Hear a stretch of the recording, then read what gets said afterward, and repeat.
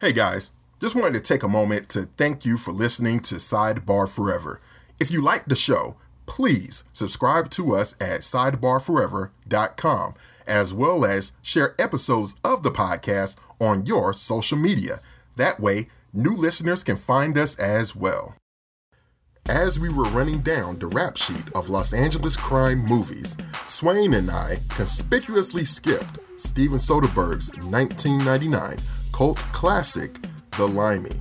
Swain has been a fan of The Limey for years, and since I just recently got around to checking it out myself, we decided to highlight it on its own episode. A tale pulled right out of an old dime novel, The Limey is about an estranged father's journey for revenge, forgiveness, and ultimately redemption. It stars Terrence Stamp, Luis Guzman, Leslie Ann Warren, and the late Peter Fonda, along with a host of familiar character actors such as Bill Duke and Barry Newman. Directed by Soderbergh with editing by Sarah Flack, The Limey elevates what could have been a by-the-numbers revenge film into an artful experience about memory and loss. I'm Adrian Johnson. It's just Swain and me biding our time until everything is made clear, because that's what prison teaches you as we discuss Steven Soderbergh's The Limey.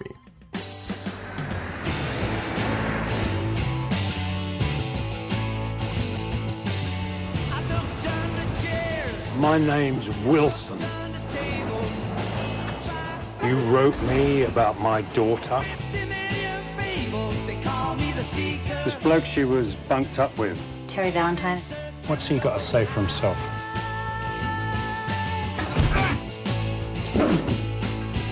You tell him! You tell him I'm coming! Tell him I'm coming! Jenny never told you about her dad. What dad? One was in prison for 9 years. He was released last month. As long as nobody can connect anything to me.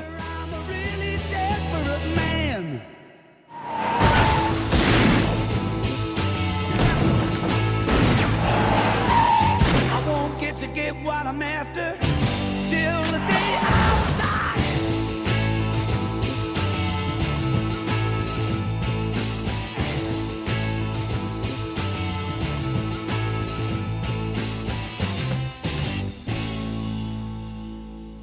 Had you heard of The Limey in a big way prior to me kind of talking about it on the show? And were you at all like a fan or someone who enjoyed Soderbergh's work?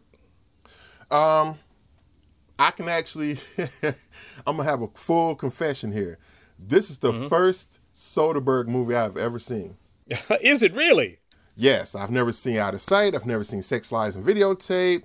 I've never even seen, didn't he do one of those unsung, didn't he do like an Ocean's 11 or something like that, or one of those, or? Yeah, he did all the Ocean's movies. He did Aaron Brockovich. Oh, yeah. He did Traffic. Okay, I have to take that back. I did see Traffic. Okay. Damn. I forgot he did Traffic. Wow. Okay. Yeah. But in terms of The Limey itself, before you were starting to bring it up once we, became pals and everything, I had only seen The Limey on on VHS, advertisements, before another movie. Like, okay, I'll give you a prime example.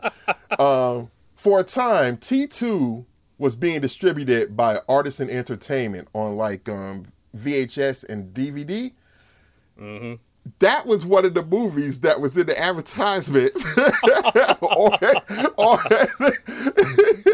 on the tape, yo. Wow. Wow. Okay. Yeah. So that's how I first heard of The Limey, was that way. And then, I never actively sought it out myself. And then you started bringing it up, I'd say a couple of years ago. It's like, you ought to check out The Limey, man, And so now, here we are. And I'm glad I did. Yeah. That movie actually, so Out of Sight came out before it. Well, I guess really talking a little bit about Soderbergh's career, Sex, Lives, and Videotapes was his first movie, and it was an indie movie. And, he got a lot of buzz and kind of became an indie darling. Then he had a couple of flops after that, and then he did Out of Sight, which wasn't a huge hit. but I think it made like $30 million. But people really liked the performances. They liked the movie, the way it was shot, the way it was put together. Yeah, and Clooney was on the rise too. That didn't hurt either, you know. Well, he wasn't quite on the rise. This was actually, and this was part of what it was, is he was trying to become a film actor and break out of his TV kind of, people's ideas of him as a TV star only. Yeah. And he had done The Peacemaker and some other things that didn't work prior to this. Oh, yeah. Mm-hmm. So when he did Out of Sight, people were like, oh, wow, he's actually a film star. He's actually a movie star. That people could kind of see him as that. And that kind of launched him into the other things that he kind of did after that. And similarly, I think for Jennifer Lopez, she had done smaller parts. Selena, she carried that movie, but, and I think she may have done U-Turn at that point. Yes. With Sean Penn and Oliver Stone. That's right. And she was a fly girl, yeah. Yeah. So even then, she kind of got like credibility. As an actress, and and then you had like Michael Keaton and Ving Rhames and Albert Brooks and Don Cheadle, whose star was on the rise at that time. So you did have a lot of things going on, but yeah, for anyone who's not seen it, and today we're discussing The Limey. Adrian and I did an interrogation of L.A. crime movies together. Yes. And we kind of specifically skipped The Limey because it was a movie that I wanted to discuss in full on the podcast. So here we are. And for anyone who hasn't seen it, it was released in 1999, probably one of the greatest years in movies. Yeah. Oh, yeah. I mean, quite a few awesome films came out in 1999. This was one of them, although it doesn't compare in terms of box office for for anything like Fight Club or Matrix or something like that. Yeah. But the movie was written by a guy named Lem Dobbs and directed by Steven Soderbergh. And it stars Terrence Stamp, Luis Guzman, Leslie Ann Warren, the late Peter Fonda, Bill Duke, Barry Newman, Melissa George, Nikki Katt, and Amelia Heinle. And the short kind of synopsis of the movie is Terrence Stamp plays a guy called Wilson. He's obviously British, but he's a career criminal, and he's been in and out of prison most of his adult life. The last stint was for 9 years, and his daughter, he hasn't seen her in a decade, and she apparently moves to the States and moves to L.A. and starts, trying to become an actress. Mm-hmm. And while she's here, she dies in a car accident, and so he comes to the States to get information to find out what really happened to her. And it ultimately ends up being him, like, he's kind of like this British steamroller just kind of running through L.A. County, trying to find out what happened to his daughter, Jenny. It's a great movie. For me, there aren't a lot of movies in the last 10, 20 years, not a ton of them, that have what I would call, where there are scenes where you're like, oh, I like this part.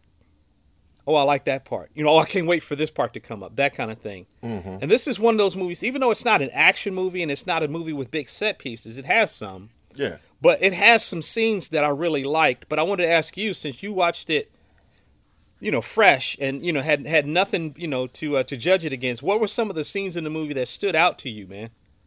Oh, man. Quite a few, actually. Quite a few. If I can comment, first of all, on the editing. I remember telling you immediately after I saw it, man, just how the editing seemed so lyrical. The editing didn't match up to the dialogue, so to speak. It was almost like a voiceover, as Wilson is coming over and he goes to Luis Guzman's house. What was his character's name? What was Eduardo. Yeah. So he goes over to his house and says, "You sent me a letter." And he was like, somebody had to. I felt like I needed to. And all the time, it's like that their conversation is almost a voiceover as Wilson is kind of reflecting almost, or, it seems that way. Like he's piecing stuff together, remembering his daughter, remembering her as a child, the plane ride over and everything. So I thought that was great first and foremost, what I'm saying? Like it felt natural instead of jarring, As far as particular scenes, oh man. The part where he goes to Peter Fonda's house, Yes. and he's fighting tractor. That whole thing, you know what that reminded me of? What? It reminded me almost of, believe it or not, it reminded me of almost like comic book panels in a sense. Like there's one part where Yes. yeah, like Peter Fonda's girlfriend is just getting out the shower, and she goes to catch a phone call. She's sitting on the edge of the bed, and Wilson is kind of stalking around, just trying to find what's this dude up to. Let me just see if I can find anything. You know what I'm saying? And you just see like the edge of his face peeking around the corner, and it's Terrence Stamp, because Terrence Stamp has that angular, almost diamond-shaped profile. Yeah. And he's just out of focus, but it's him. And it takes you a second out of the corner of your eye to see his profile. You're looking at her, and then you just see like this irritation out the corner of your... Oh, that's Wilson. Oh, wow. I like how they framed that. That's great. Yeah.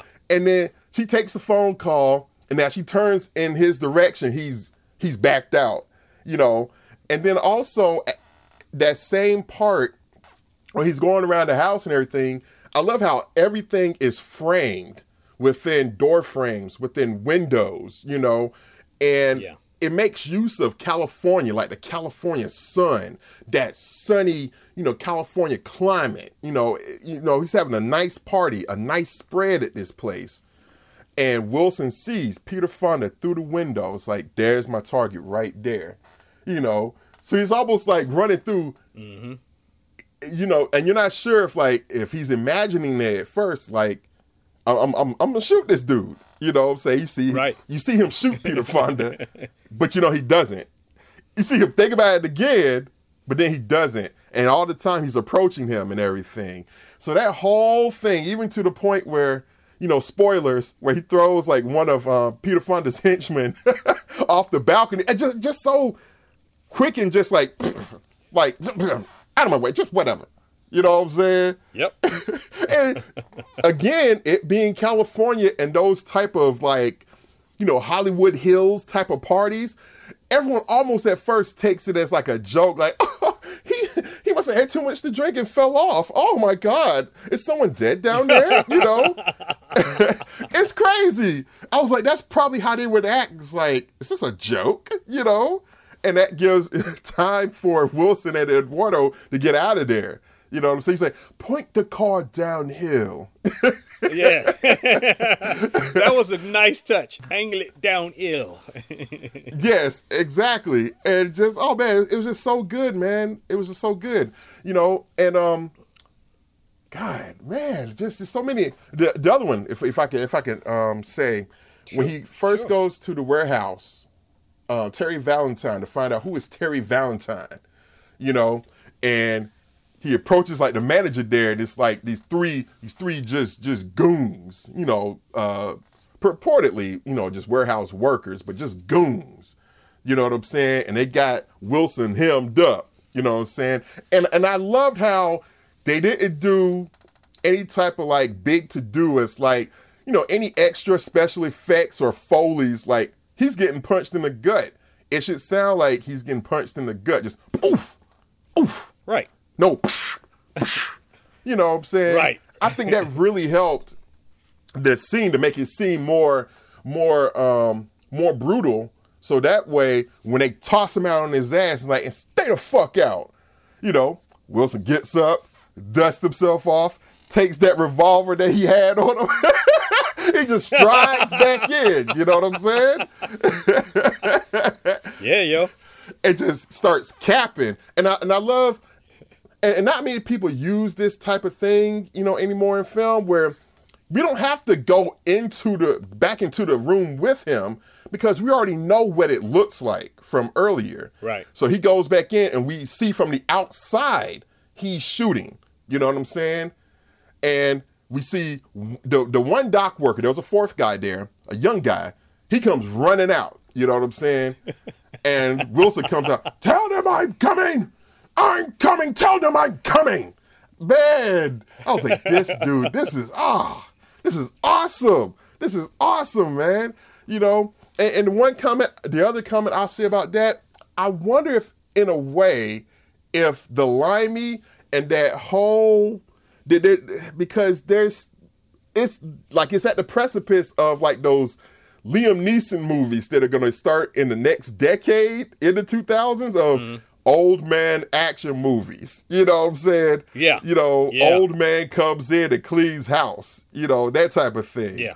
And I think the Limey, in its way, and it's not like those movies, no way, no how, but, in that this older guy is the protagonist, and he's able to acquit himself, very capably to get to the ends that he's looking for. You know what I'm saying? And I think Terrence Stamp was a great fit for that. So those scenes right there really showed his range. And I'm thinking of one more. I'm sorry to hog, man. One more. The parts where Wilson was reflecting on his daughter and how, as both of us being fathers, I don't know about you, but I really felt those parts. You know what I'm saying? And I think had I seen that when I was younger, I probably would have felt differently, because at the time of release, I definitely wasn't a father as of yet, but now that I am, it's like, man, that really, really hit me, especially in the tender part, man, in the heart, man, for real. Yeah, for sure. Me as well. And saying, now I think about it very differently than I did when I watched it, in my probably my late 20s, maybe 30 years old. Yeah. Somewhere around that range. But what Adrian is referring to when he's talking about Wilson going to the cocktail party, so Wilson and Eduardo kind of crashed this party to kind of see what's up. Yeah. And in a weird way, if you watch the movie, Luis Guzman plays Eduardo. He's kind of like Robin to Wilson's Batman. Yeah. Almost like his sidekick in a way, and kind of the moral voice, to Wilson. Hey, don't do that. No, you can't. Like trying to advise him, and Wilson is just like, no. I came to chew bubblegum and kick ass, and I'm all out of bubblegum. Yeah. But they crashed this party, and that house is in Big Sur.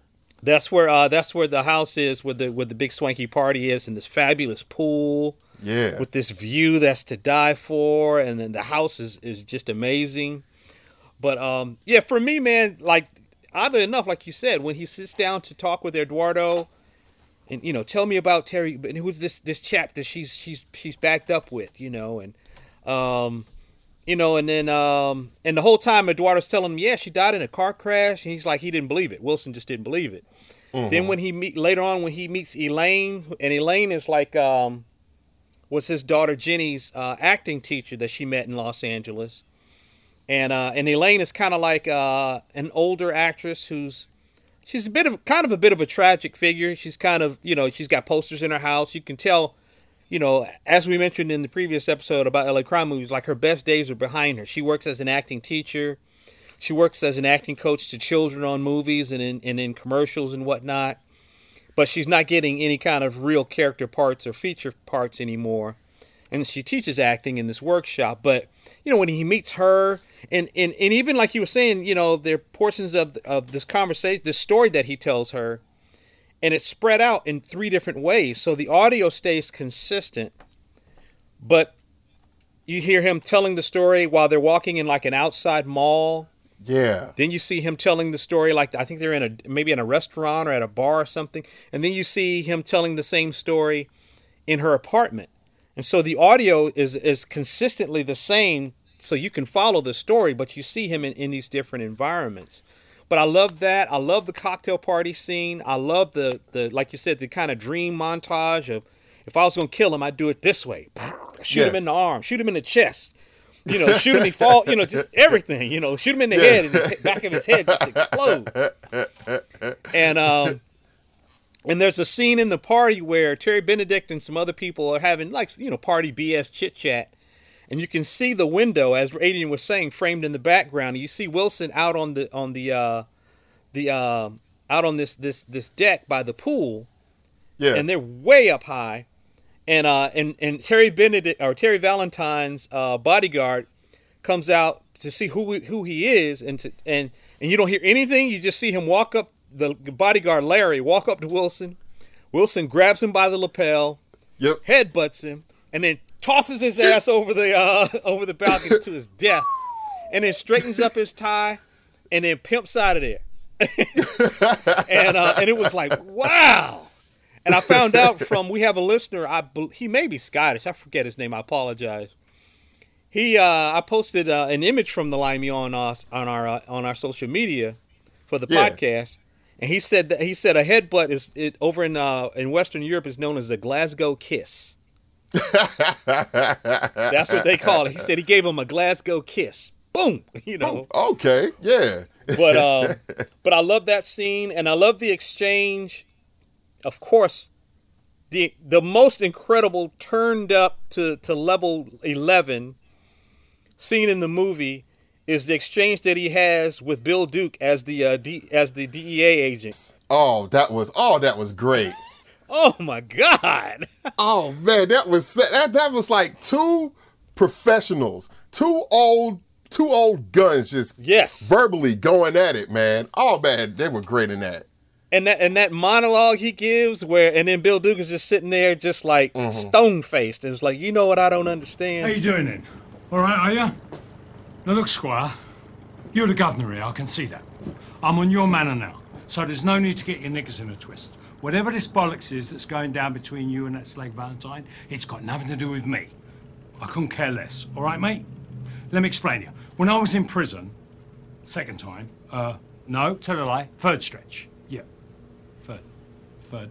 There was this screw what really had it in for me, and that geezer was top of my list. 2 years after I got sprung, I sees him in Holland Park. He's sitting on a bench feeding bloody pigeons. There was no one about. I could have gone up behind him and snapped his fucking neck. Wallop. But I left it. I could have nobbled him, but I didn't. Because what I thought I wanted wasn't what I wanted. What I thought I was thinking about was something else. I didn't give a toss. It didn't matter, see? This Burke on the bench wasn't worth my time. It meant sod all in the end, because you've got to make a choice. When to do something and when to let it go. When it matters and when it don't. Bide your time. That's what prison teaches you, if nothing else. Bide your time and everything becomes clear, and you can act accordingly. And in a weird way, Bill Duke has been in, I believe, at least one other Soderbergh film, maybe two. Okay. In a weird way, he kind of slightly reprised his role from Menace to Society. Yes, yeah. You know? Because I was waiting on him to say, okay, so you know you fucked up, right? See, right there? See right there? You know you fucked up, right? See, right there? See, you fucked up. See, you know you fucked up, right? But that's when Wilson says, that line where he says, he tells that long story. This screw, what got it in for me? And he goes through the whole thing and he says, but bide your time and everything is made clear. That's what prison teaches you. And that's when he makes that statement. But I love that scene. And then even though the shootout at keep wanting to call him Terry Benedict, at Terry Valentine's house, Terry Benedict is a character from the Ocean's movie. That's why I keep making that mistake. Okay. The shootout at Valentine's house, it's not like, Lethal Weapon, or it's not like an action movie shootout.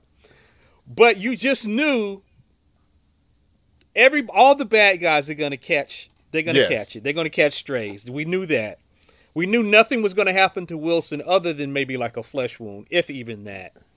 Yeah. And we knew, emotionally, that eventually he's going to get to Terry Valentine and finally find out the truth about what happened to his daughter, Jenny, and how she died. And but I don't know. I love those scenes in the movie, man.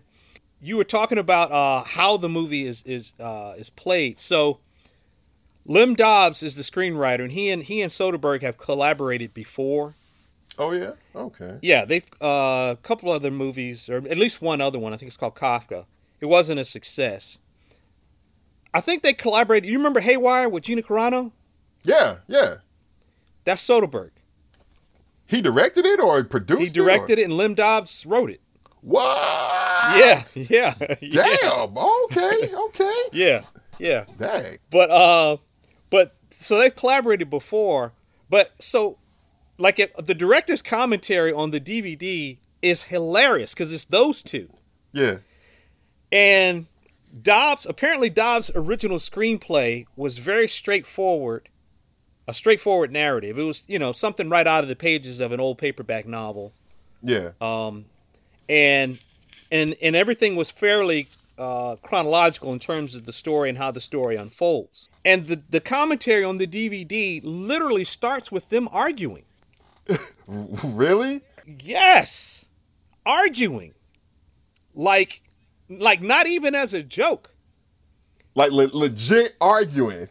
Like, yeah, and he's pissed off at Soderbergh, and you hacked my script to pieces and lifted parts out that were important. And when the movie came out, you've seen the movie. When the movie came out, I mean, it has a very high rating with critics and with fans, but the criticisms that it got is there's hardly any script there. That's a lazy, simple, nothing script. Yeah. And Dobbs was offended by that. He was pissed off that people thought he turned in some bullshit script when it was way more than it was. So they're arguing and back and forth and and Soderbergh is telling him, why he did it, and he's like, yeah, but and he tells Dobbs at one point, he says, when are you gonna direct, Lim? When are you gonna direct? And there's apparently there's a scene that was cut from the movie. So the house that Terry Benedict is in, Terry Valentine, is actually Terry. God damn it! The house that Valentine is in is his ex-wife's house, and actually they had cast Anne Margaret to play his ex-wife. Oh, that would have been so on the nose. Oh yeah. Yeah, perfection. But they pulled that part out of the movie, and that was one of Dobbs' big points. He was like, this was a crucial part of the storytelling, the background, or whatever. And he said, okay, I've got the scene, Lim. I'll just send it to you. You can have it, and you can watch it forever if you want. I mean, they just famously butted heads, because the screenplay was, how it was edited and how it was put together. It just doesn't resemble at all, what Lim Dobbs, what he foresaw for the, for the final product. And I would imagine there's probably other stories that you can think of where, every screenwriter, sees a movie in their head and the director is just going to see something different. You know what I mean? Yeah, but that's like one of those things where they have to collude. Now, you do have some directors who are just so overpowering, Right. by their storytelling or their stylistic choices, their aesthetic, to where it's just like, yeah, the screenwriter is almost just lucky that they got paid for writing something, unfortunately, to put it that way, because everyone wants to see their contribution make it to the screen.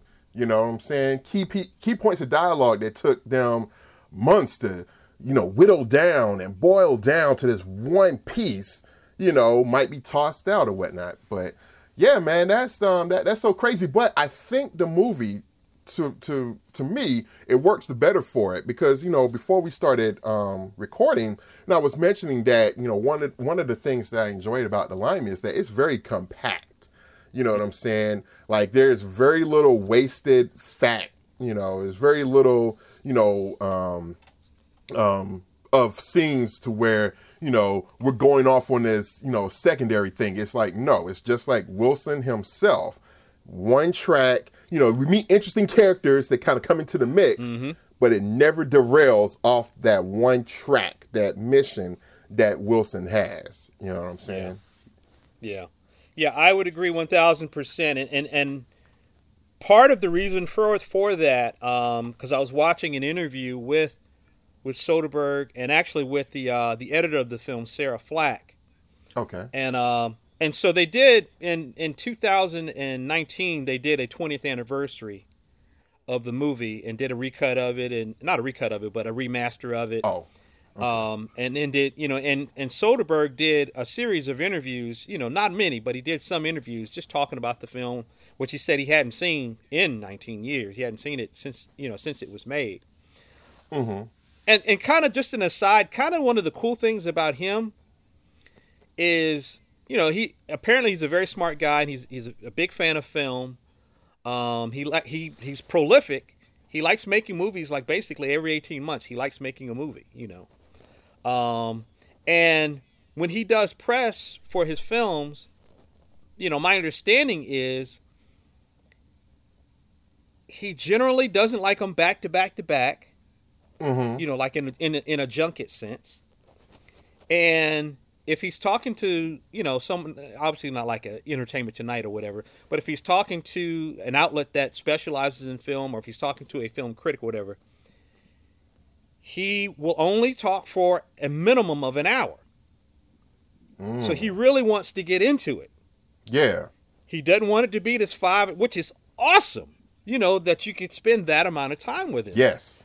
But anyway, the 2019, the anniversary edition, and he's doing interviews, and he said that the first cut of the movie was more traditional to the screenplay, and he said they screened it, and they watched it, and he said it just didn't work. Mm-hmm. He said it did not work. And so he and Sarah Flack went back to the editing bay, and they started recutting the movie, and his idea was, I think there's a movie called Year at Marienbad. There's a couple other films that deal with kind of like memory and dreams and within the framework of the narrative.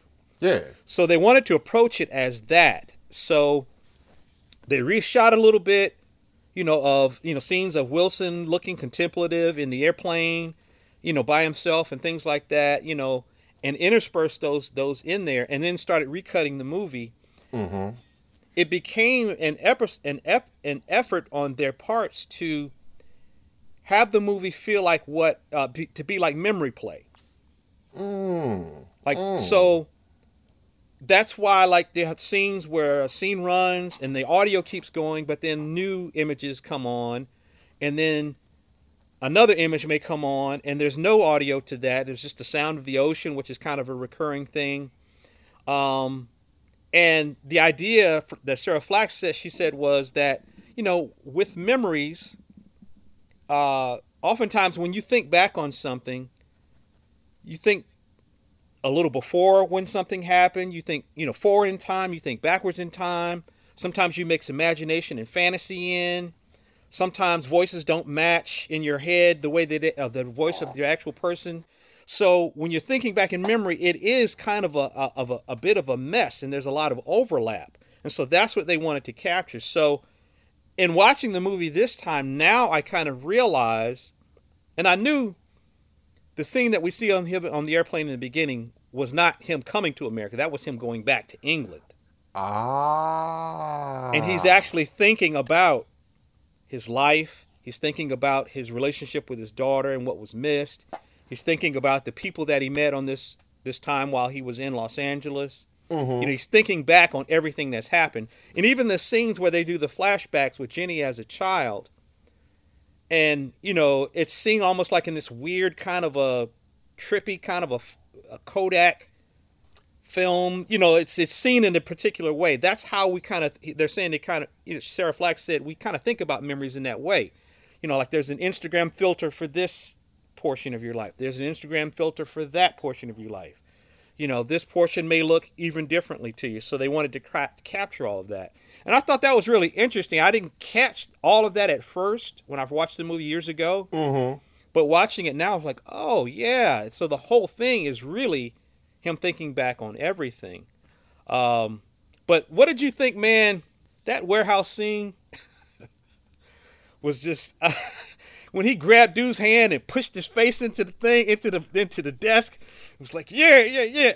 The thing that I really loved about that was Terrence Stamp looks like like he's intense the whole movie, but he doesn't have a physical presence.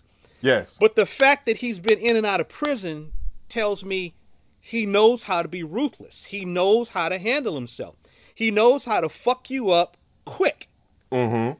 And that part translated for me very well. Where I was like, damn, he is handling this motherfucker.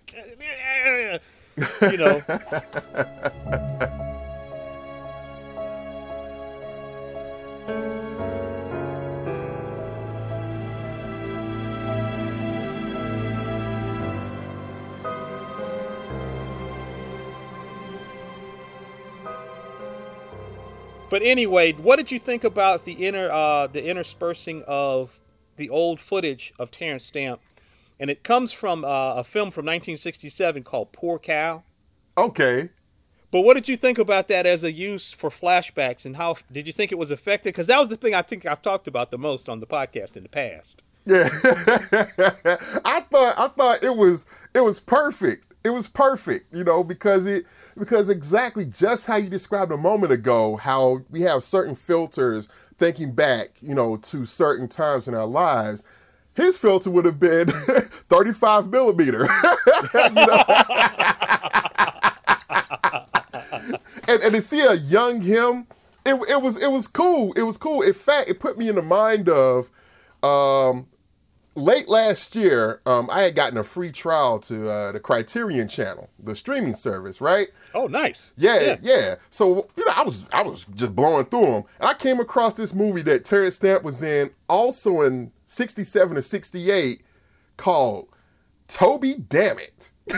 Toby Dammit. I was like, okay. And it's by Federico Fellini. Mm-hmm. Very weird movie, but it was like, okay. But the thing was, I had never seen Terrence Stamp young like that. Yeah. I had seen him younger in terms of the Superman movies, but I had never seen him without a beard, really, really young, and spry. So that footage that they used for the Limey from that old movie, yeah, it was on point. And it really synced up to him, having memories of, Jenny as a child, because we see his flashback to her, holding the phone. It's like, if you leave again, I'm going to call the police, and we kind of see like an indication of him. We might see a stand-in, obviously, the hand of a stand-in or their leg. Right. To kind of match it up. You know what I'm saying? There's a presence in front of this little girl. Yeah. Mm-hmm. Yeah. So in that way, they really adroitly, interspersed that footage, and I thought that was great. It really enriched, the film and Wilson's character even more to me, for sure. Yeah, I agree 1,000%, man. I think he probably had to be close to 40 when he shot Superman 2. Yeah. And so, 20-something years later, he's 60, in the Limey in 1999 or whatever.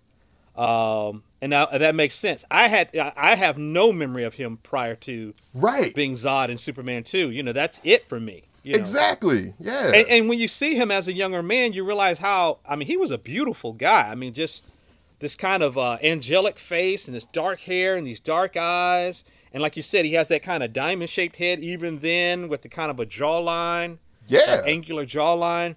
So, it was all of those things, for sure. But, another thing, and again, after having watched the movie several times and watching it again recently in preparation for this talk, so the character of Jenny, we see her as an adult dealing with Terry Bennett, with Terry Valentine. Yes. And then we see her as a child with Wilson. And she finds out, obviously, that Wilson is a criminal and that he's breaking the law when she's a kid. And like you said, she's got the phone. I'm going to call the cops on you. I'm going to call the cops. And when Wilson finally makes his big attack at the house at Big Sur, and he chases Terry Benedict, and Benedict falls and hurts his ankle, and then he says, "Tell me about Jenny. Tell me about Jenny." And then Valentine starts telling him, that she found out about his drug laundering, or laundering the drug money. Money laundering.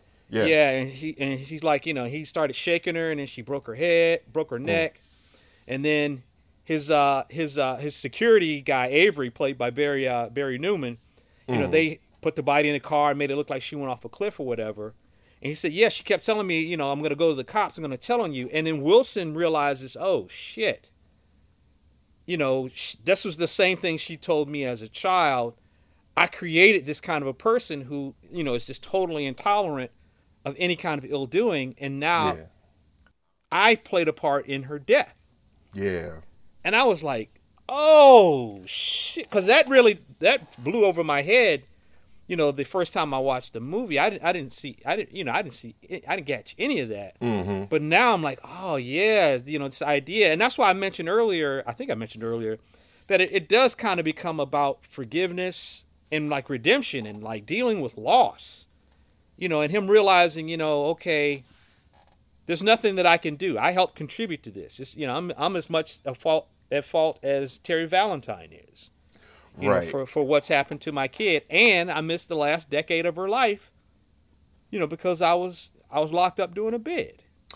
Yeah, and I thought that denouement to the story was far more satisfying than some, you know, drag out, him choking, you know, Terry Valentine, the waves of Big Sur, you did this, you know, just the realization that upon reflection, it's like, yeah. And I did kind of catch that, but you really elaborated upon it perfectly to explain why.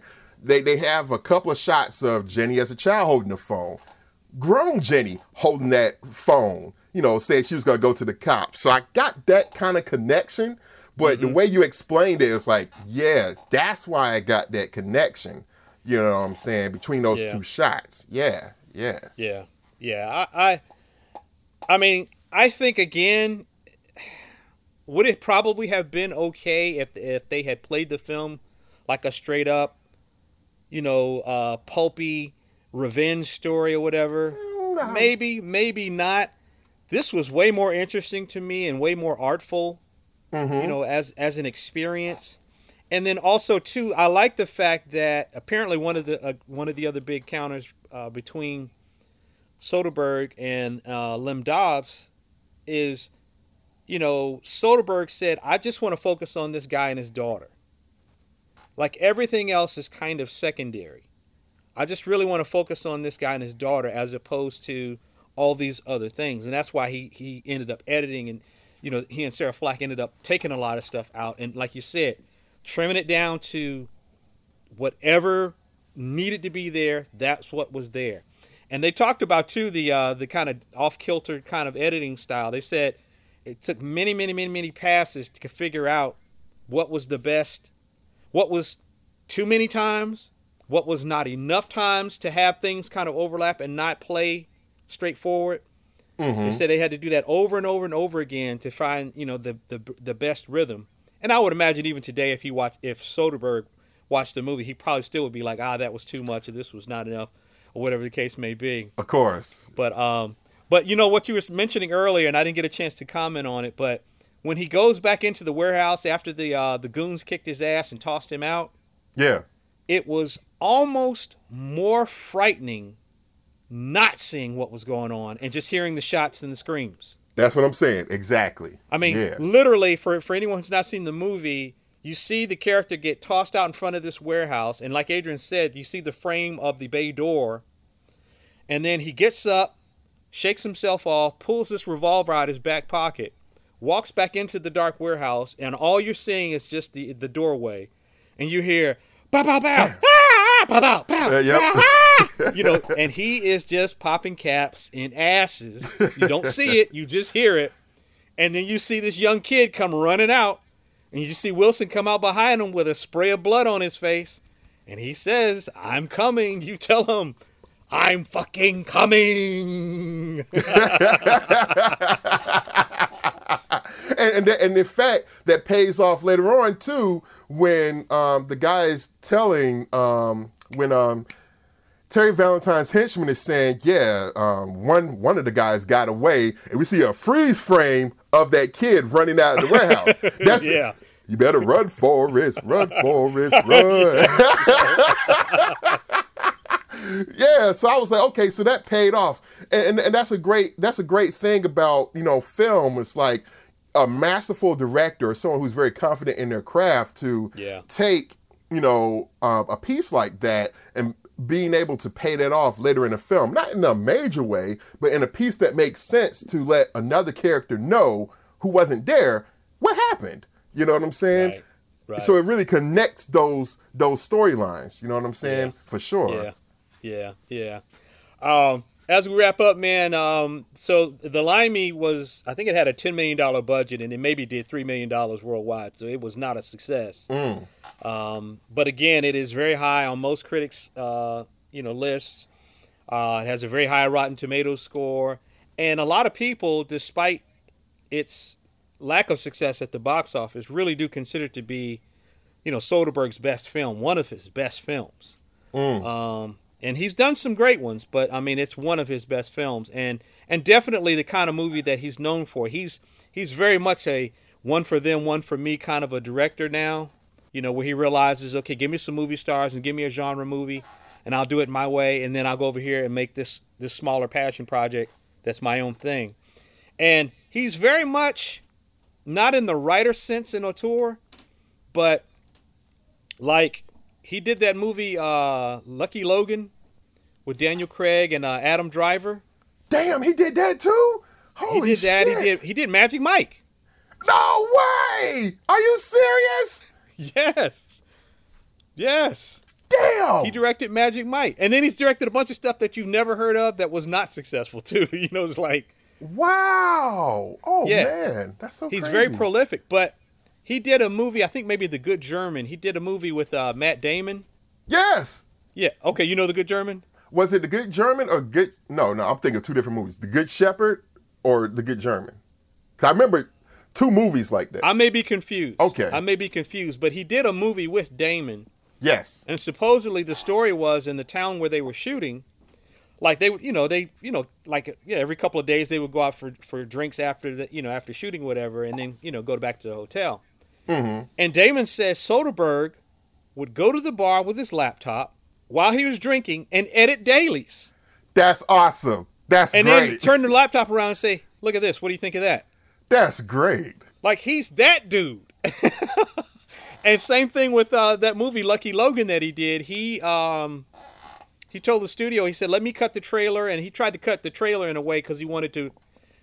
This is obviously at a time where certain kinds of movies are not being made by big studios. So he was trying to cut the trailer so that it would appeal, like we were talking about with Jackie Brown, where it would appeal to a more adult audience, and specifically a Southern audience, because that's what the characters, they're all, from the South. These kind of, okay, redneck criminal types or whatever.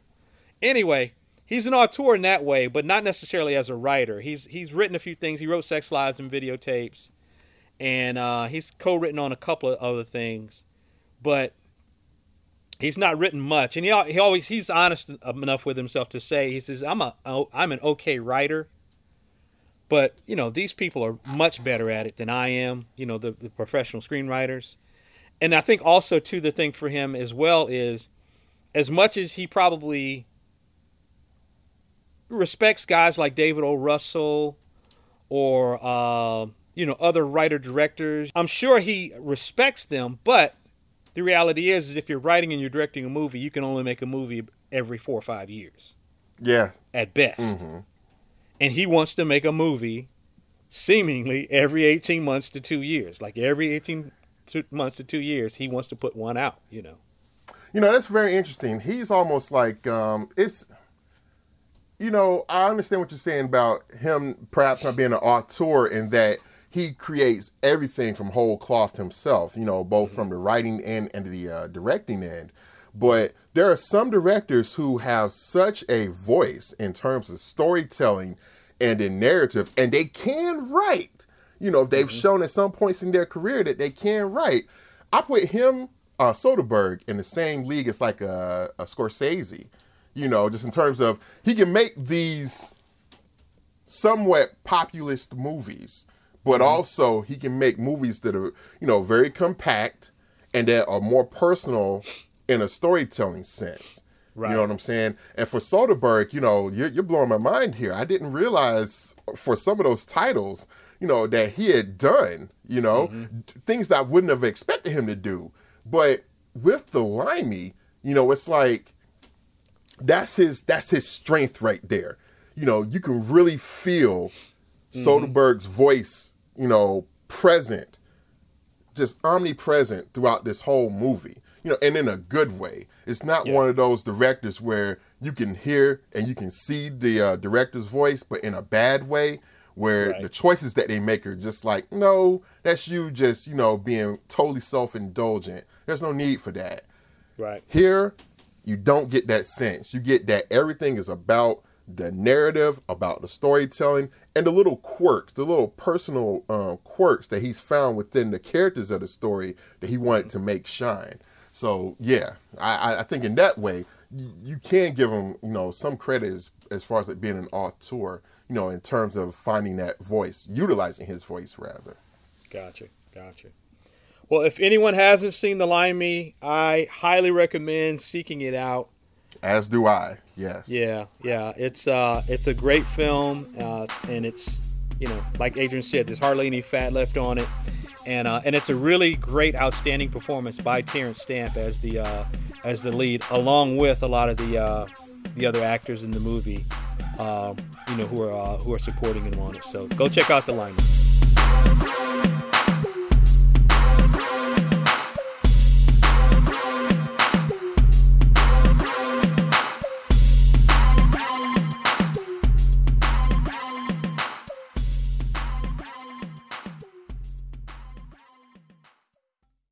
That concludes this episode of Sidebar Forever, hosted by Dwight Clark, Swain Hunt, and Adrian Johnson.